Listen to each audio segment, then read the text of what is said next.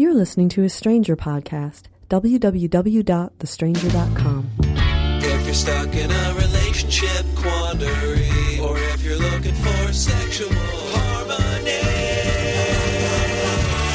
well, there's nothing you can't ask on the Savage Podcast. An interesting study came out a couple of weeks ago from the Guttmacher Institute, which is some institute somewhere that studies things, and they found that banning abortions does not reduce the number of abortions. There's a little quote, "Restricting the availability of legal abortion does not appear to reduce the number of women trying to end unwanted pregnancies," a major report suggests.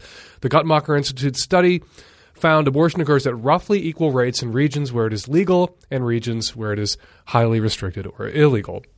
The only thing they found is that places where abortions are illegal and sought at the same rate that they're sought in places where they're illegal is that it kills lots of women. Women die when they're looking for abortions, when they're out there trying to get abortions. When you ban abortion, when you make it illegal, you are consciously, now we know, you are murdering women. You are killing women. And you aren't saving any babies. You're just killing women. Which is what I'm going to accuse Michigan State Representative Jim Slezak. Now, I don't know if I'm pronouncing his name correctly. It's Slezak, who's a Democrat, who's introduced a bill in Michigan that would ban abortions. So if you're listening and you're in Michigan, you need to get in touch with Representative Jim Slezak's office and point out to him that should he succeed in banning abortion in Michigan, all he's going to ultimately succeed in doing is killing women in Michigan. Asshole. And if you're listening in Michigan, or really anywhere else in the country, please get in touch with Representative Jim Slezak about his bill that would ban abortions in Michigan, which has 22 co-sponsors right now. You can call him at 800-555-8560. His email is jimslezak@house.mi.gov. I just called Representative Jim Slezak's office, and his name is pronounced Slezak. I guessed correctly. So you give this asshole a call, and you tell him that he's an asshole who, if he's successful with his assholery, will kill Michigan women, which may be what he's after. It would lower the unemployment rate in that state. Maybe that's what he should be working on, is job creation and the economy, and not killing Michigan women. Asshole. This episode is brought to you by DigitalDesire.com, the high-end erotic website that's a cut above the rest, featuring breathtaking girls from around the world, expertly captured in arousing and artistic videos and photos. Visit DigitalDesire.com/savage today for a special trial offer. Hey, Dan. This is James from New York. I almost had a quick question about anal stimulation. I'm a straight guy, and my girlfriend is interested in sticking something up my butt. I don't know if I like it or whatever. Just wondering if you have some advice. Some advice. I would advise you to consider how much you like this girlfriend and whether allowing her to penetrate you anally is a price of admission that you're willing to pay for future access to her and her pants. Other advice, generally, start small, use a lot of lube, fingers, tongues for beginners. Get a butt plug, experiment with that. If you're nervous about performance, do it alone. Do it when your bowels are empty. Eat a lot of fiber. And enjoy. God gave you a prostate gland for a reason, and I think it's no accident that God sent this girl into your life. There are no accidents, only miracles. Yeah, hi, Dan. Wondering if you've ever heard anything about a sexual allergy, being that whenever I get into some certain situations where I think about sexual thoughts, like being out in public with my girlfriend and maybe catching a glimpse of the skirt or something like that, I sneeze. And this has been going on actually with a number of different girlfriends, I said, since high school. And just not a problem per se, but just wondering if there's actually any chance of being allergic to sexual thoughts. Here's a shocker. your nose, your nasal passages have erectile tissue in them. And when you become aroused, the same signals that flow from your brain down to your junk and cause it to swell with blood can cause the erectile tissue, errant sort of little signals, can cause the erectile tissue in your nasal passages to swell, and your reaction may be to sneeze, which is why some people at the beginning of arousal have sneezing fits or hack out one or two sneezes.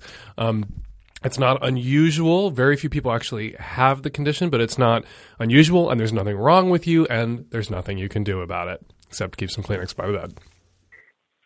Hi, Dan. Quick etiquette question for you. A good friend of mine is getting married, and a lesbian couple that she's friends with have recently entered into a polyamorous relationship. What is the etiquette these days for inviting 3 people or the original couple? What does somebody do these days? Thank you. This is a hard one. I'm going to be accused of oppressing the polyamorous here and of not respecting polyamorous relationships and bonds and ties. But it seems to me that if the third in this polyamorous relationship is a recent acquisition, someone that you don't know well and do not have much of a relationship with, you're not really obligated to invite the whole clan. People understand that weddings are expensive, and, you know, what if your polyamorous friends were dating 4 people or 8 people or committed, in a big tribe of 3-dimensional chess to, 10,000 people? You're really under no obligation to invite them. What you can do is if you, have a longer-term relationship with one of the women that, predates the relationship, you can invite your friend plus 1. We're all allowed to bring a date to a wedding. We are not allowed to bring everyone we're dating or seeing or fucking to the wedding, to a wedding, to any wedding. I think it would be unreasonable of the polyamorous to expect that people who are hosting very expensive weddings should have to, and, some couples can bring, some couples, oh my God. See, I'm a bigot. I just called them couples when they're a triad or a quad or a quint or a sext. I think it's unreasonable to expect that because you're poly, you get to have more wedding cake and cocktails and chow than your friends who aren't poly. And I think the crucial word in your question and your call is recently. They've recently entered into a polyamorous relationship. They've recently brought this third in. I don't see how that obligates you to bust the wedding tradition of like couples of 1 or 2 people being invited. If you had, if this person had been in the relationship for, a year or more and you had a relationship with them as a triad as opposed to them as a couple, I think you would, Emily Post, would say that you're obligated to invite them as a trio if they were involved in your life as a triad, as a trio, as a, not a couple that you knew, but a triad that you knew. As it stands, this couple that you've known for a while recently acquired a fuck buddy. How recent? The reason I'm hemming and hawing here and having a hard time with this question is I don't want my poly friends to be mad at me. I don't want you, though, to feel like you have to invite the tribe. But I also kind of feel like, if there's an extra place at the wedding, if you can accommodate this third, maybe you should, because, just like you invite somebody and they can bring a girlfriend, like people who come to weddings don't have to be single or committed couples. They can be dating and bring a date to the wedding. So maybe it would be only fair and appropriate to allow this couple to bring their date to the wedding. If there's space, if there's room, if your parents are paying for it, or if it's some sort of potluck wedding where it's really not going to impact you in any way, it's really not going to be a burden to you, to the couple, then why not invite all 3? Why not let them come? But if it is going to be a burden, if it is going to break the bank, 1 extra, very hungry person at the wedding, very hungry because she's getting the shit fucked out of her by those 2 friends of yours, person at the wedding, then I think Emily Post and I would back you up despite the howls of protest that I'm going to be receiving from my poly friends. Hi, Dan. I'm calling from Oakland, California with a comment, actually an answer for somebody that you talked to in episode 157, where the person was looking for a good reference to tell her mom about polyamory and explain that to her. Rather than throwing a book at somebody, it's easier to throw a few pages, especially if it's a very new and unfamiliar topic. And I would recommend going to the polyamory FAQ section on Zero Mag. That's XEROMAG.com. Our guy there, Franklin Vo, has written a whole bunch of great explanatory and helpful articles about polyamory, and the FAQ is dead on for people who have had no exposure to the topics, and it answers great comebacks to all the questions people tend to ask about it. So you might pass that resource along to her, and thanks. Love the podcast. Thank you for the tip. I wish I'd heard this call before I stumbled my way through the answer to the previous caller. Perhaps the guy facing the question about what to do with his poly friends and his wedding invitation list should go check out Zero Mag. Maybe they've covered this with more elan. Do you love the sensual beauty of a stunning nude woman? Then DigitalDesire.com is the destination for you. A high-end erotic website like no other. Digital Desire features breathtaking girls from around the world, expertly captured in arousing and artistic HD videos and high-resolution photos. Visit digitaldesire.com/savage today for your exclusive discount offer and an extensive free tour. A fresh new take on erotica awaits you. Hey, Dan. This is Gina from Virginia, and I was calling because this couple that I'm really good friends with decided that they wanted to do the girl-girl-boy threesome. Shocking, I know. But they approached me to do it. And, I mean, I've known them for a really long time, but I'm not really attracted to either of them, and I'm just not interested. So I told them that I wasn't interested, but they keep bringing it up over and over and over. And I've asked them to stop. I've told them it makes me uncomfortable. But no matter what we're doing, where we're going, it always ends in, and by the way, would you like to come home with us? And I really don't. So aside from stating the obvious repeatedly, I just wanted to kind of see if there was anything else I should do. Maybe put it in writing, maybe tattoo it on my arm.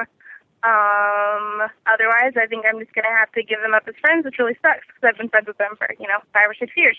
So any help would be greatly appreciated. They keep bringing it up no matter what you're doing or where you're going. If your friends don't respect you, if they don't take no for an answer, why are you going anywhere with them? Why are you doing anything with them? Tell them you're not interested and tell them you're angry that they keep asking. Tell them that the relationship is on the line, that they're risking alienating you entirely, that you don't even want to be their friend anymore if they can't respect the no. And just be firm. Don't smile and be polite and say, I'm really not interested. Don't give them any chance to misinterpret the physical cues you're giving versus what you're saying. Look angry. Look like no and say no. And say, I'm not hanging out with you guys anymore if you don't fucking drop it. You're pissing me off. Got it? And if they bring it up just one more time, don't fucking hang out with them anymore. Hi, Dan Savage. My friend has kind of a gross problem. We're both freshmen at university, and we're doing the gay thing. Anyway, we mostly hook up like super secretly after both of us have been pretty drunk. But recently, I guess we've come to terms with our gayness, and we're hooking up sober. And that brings us to the problem. You know that pubic musk? It's like that very distinct smell that's a cousin of like underarm BO, but it's got its very own distinct pubic waft to it. In my limited sexual history, I've realized that it comes with different people in varying degrees, and it's usually remedied with just a little bit of soap and water. But this guy has this kind of super rank scent, but it's not in his crotch. It's directly over his lip. And when I'm drunk, I can ignore it, but when I'm sober, it's too intense, and I don't know what to do. I've tried so much as offering him gum, or making out or hooking up in the shower, but it hasn't been able to help. I don't know if you have to consult a doctor, but this is really gross, and it's starting to become a problem. So his face smells like ass, like crotch, and it's not yours. So it's not like he's returning from your crotch and his face smells like crotch. His face just smells like ass. it seems to me that this is an instance where just a little directness can solve everything. You don't have to be as cruel as to say your face smells like ass, but you're within your rights, particularly if this person expects you to rub your face against theirs, to say, when's the last go wash your face, you stank, or when's the last time you flossed your teeth, your breath is rank. You can just be that direct. If he's that into you, and if he's semi-closeted and you're really the only cock he has access to, he'll do whatever it takes to keep you happy, to keep you coming over. And so just make it conditional, like, dude, wash your face. Don't like try to persuade him into the shower where then you will take a fucking scrub brush to his face without him noticing. But that's what the whole point was. Just tell him. Just tell him. Just tell him. You want my dick in your mouth? You gotta go wash your face. Hi, Dan. I have some really horrible things to tell you about.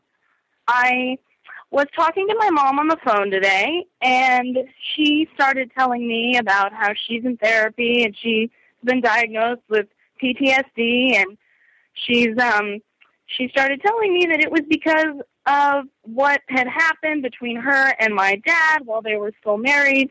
And she told me that the entire time they were married for 26 years, he was raping her whenever he felt like it, and he didn't see any problem with this, that he thought because she was his wife, that they were married, that was okay and it was his right to do that, and that she was completely scarred from this, and that she had talked to his two brothers' wives about this, and that they both reported the same thing, that his brothers were also raping their wives regularly, and that basically they were taught to be this way in their family, and I am pretty horrified by this.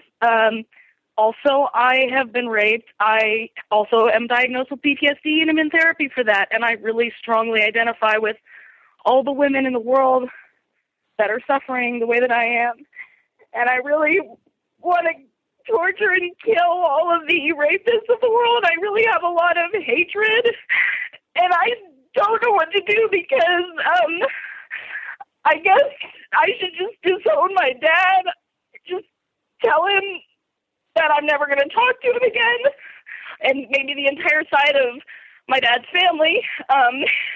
That seems like kind of hard to do, you know, and also I'm supposed to go on a trip to Hawaii with my dad and his new wife and my stepdaughter, the stepsister that I've met like once, like in the next week. I'm supposed to be leaving on the 26th, and I don't know if I should go, if I should just act like it's okay, if I should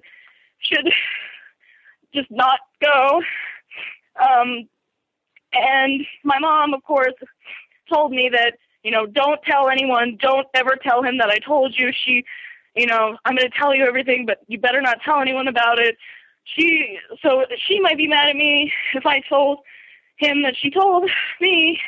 And my mom also, you might want to know that she is pretty crazy anyway. She's bipolar, and she's had a lot of really bad anxiety and depression, and she's an alcoholic, and she tends to be kind of, you know, unreliable and not very trustworthy and manipulative. So I really don't know what I should do. Can you please call me?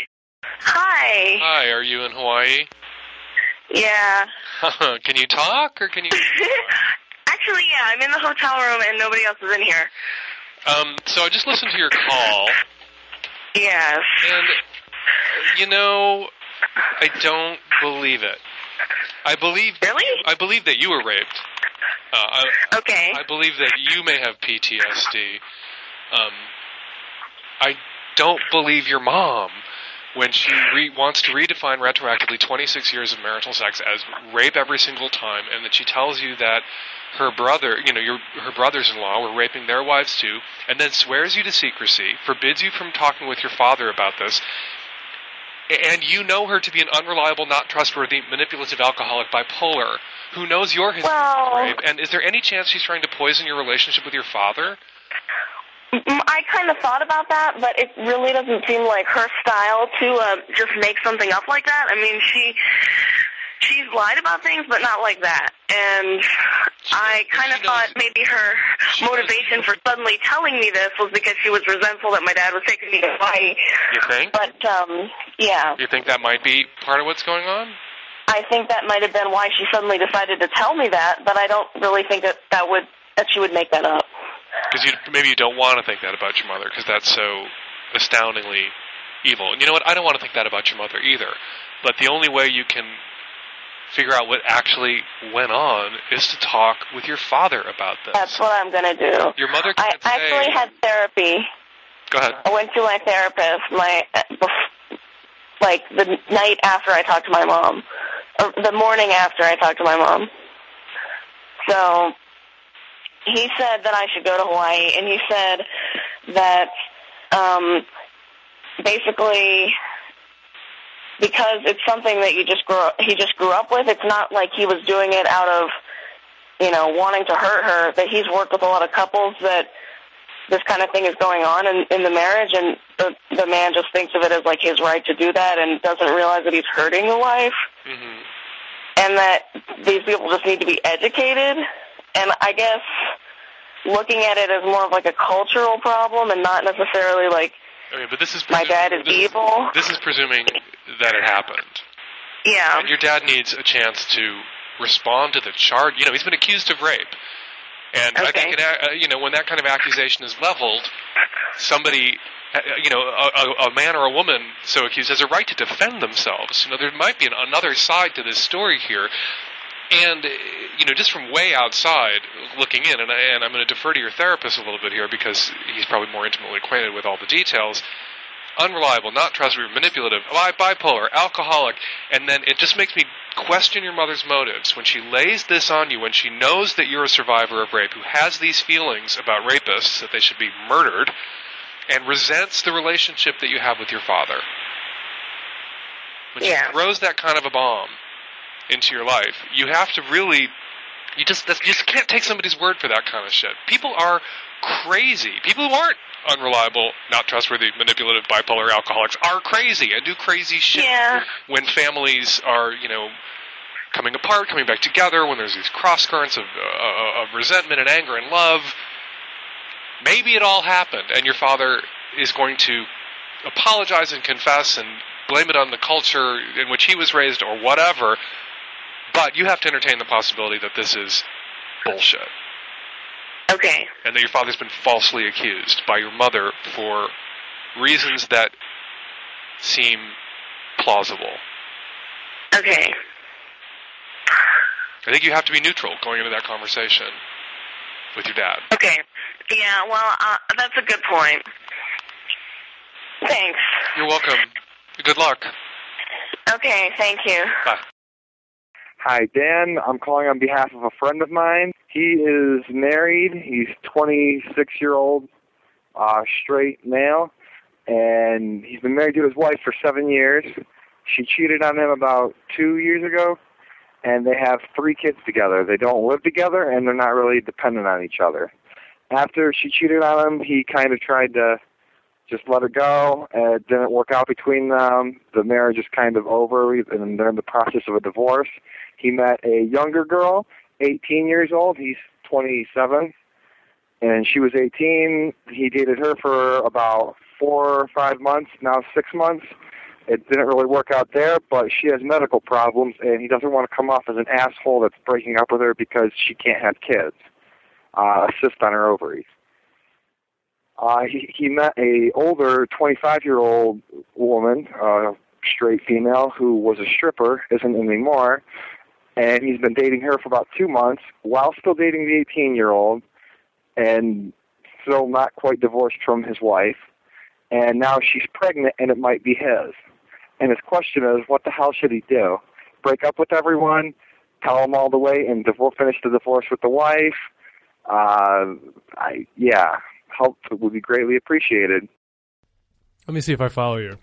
So your friend who has 3 children at 26 by a woman to whom he's married but is divorcing is dating an 18-year-old that he's thinking about breaking up with because she has a cyst on her ovaries and can't give him more children, and is also at the same time dating a stripper who may or may not be pregnant with his 4th child, and his primary concern is not seeming like an asshole.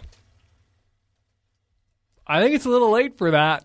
And I don't think it's all seeming like an asshole. I think your friend just is an asshole. He has achieved assholedom. It's no longer aspirational assholedom. He is an asshole. That cyst on that 18-year-old's ovaries, I wouldn't wish infertility on anyone except women who are so unfortunate as to be dating your asshole friend. Perhaps them. And only temporarily. What I think your friend should do, I think your friend should get a fucking vasectomy.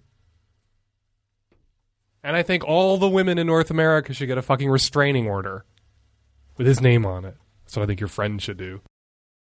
I'm calling about episode 157, where you gave the statistic about guys who are less endowed, statistically being better at pleasing their partners. I actually am a trans man, so I can definitely relate to that statistic, and I just want to say thank you on behalf of all of us smaller guys out there. However, I was having a conversation with a friend of mine, and she asked me, she said, do you think that you tend to be better at pleasing women because you used to own the equipment? And I said, no, it's not because I used to own that equipment. It's because I didn't own the standard male equipment. So I learned how to really tune into the woman and learn how to please her.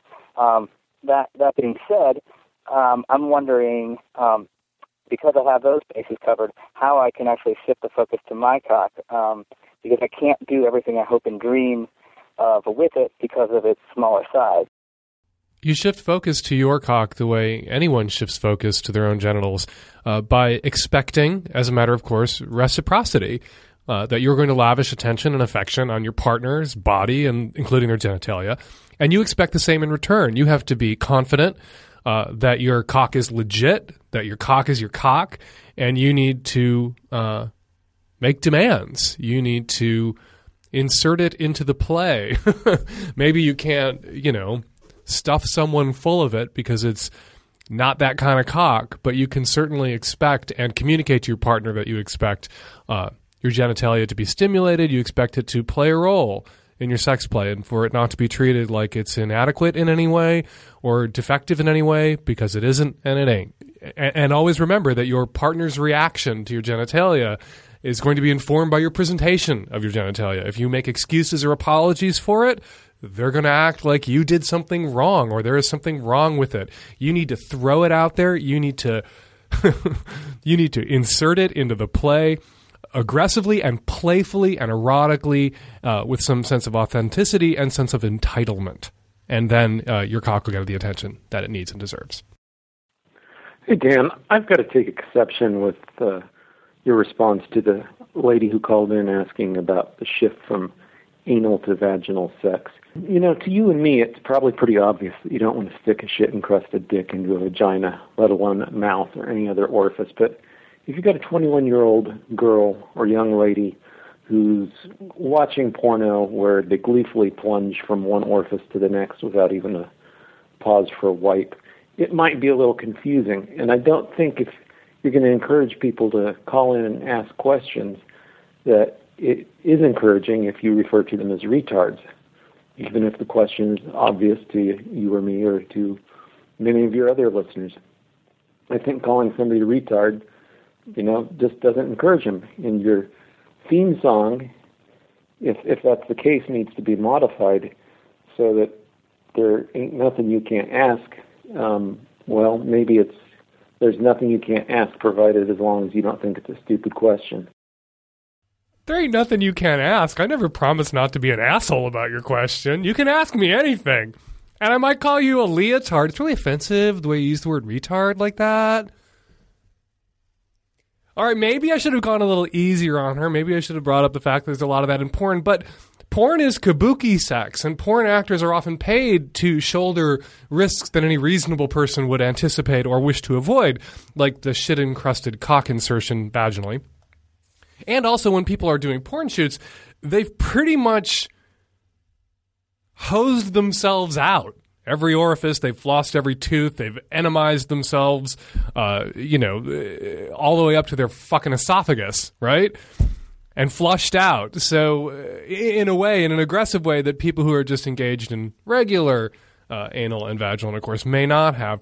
And so, I think that's pretty dumb to look at what's going on in porn and infer that it's A, safe, or B, that you have those superpowers too and you are a porn star too. But maybe that's because I'm leotarded. But again, call the show and you risk hearing things sometimes you don't want to hear, like, you're a leotard and that was a stupid question. You can ask me anything. Again, you can't ask me to pretend that a stupid question ain't a stupid question. Hey, Dan. My name is Anna, and I just listened to your podcast about the big busty woman, and I had that same thing. I just really appreciate the advice you gave her because you also gave it to me about accepting it and kind of trying to internalize that confidence and that I'm not sleazy because my boobs are huge. They're jerks because they, talk to me like that, or just people in general asking all the time if I'm going to get a reduction. It's just like a really internal thing. And so I really appreciate what you did for her and also for me. So thanks a lot and keep up the good work. We're going to end with a compliment since I got so thrashed the last call. 206-201-2720 is the number here at the podcast. If you'd like to record a question or a comment for a future show, you download us every week at thestranger.com/savage. I blog every day at slog.thestranger.com. And me and the tech-savvy at-risk youth. We'll be back at you next week. Another installment of Savage Lovecast. Thanks for listening.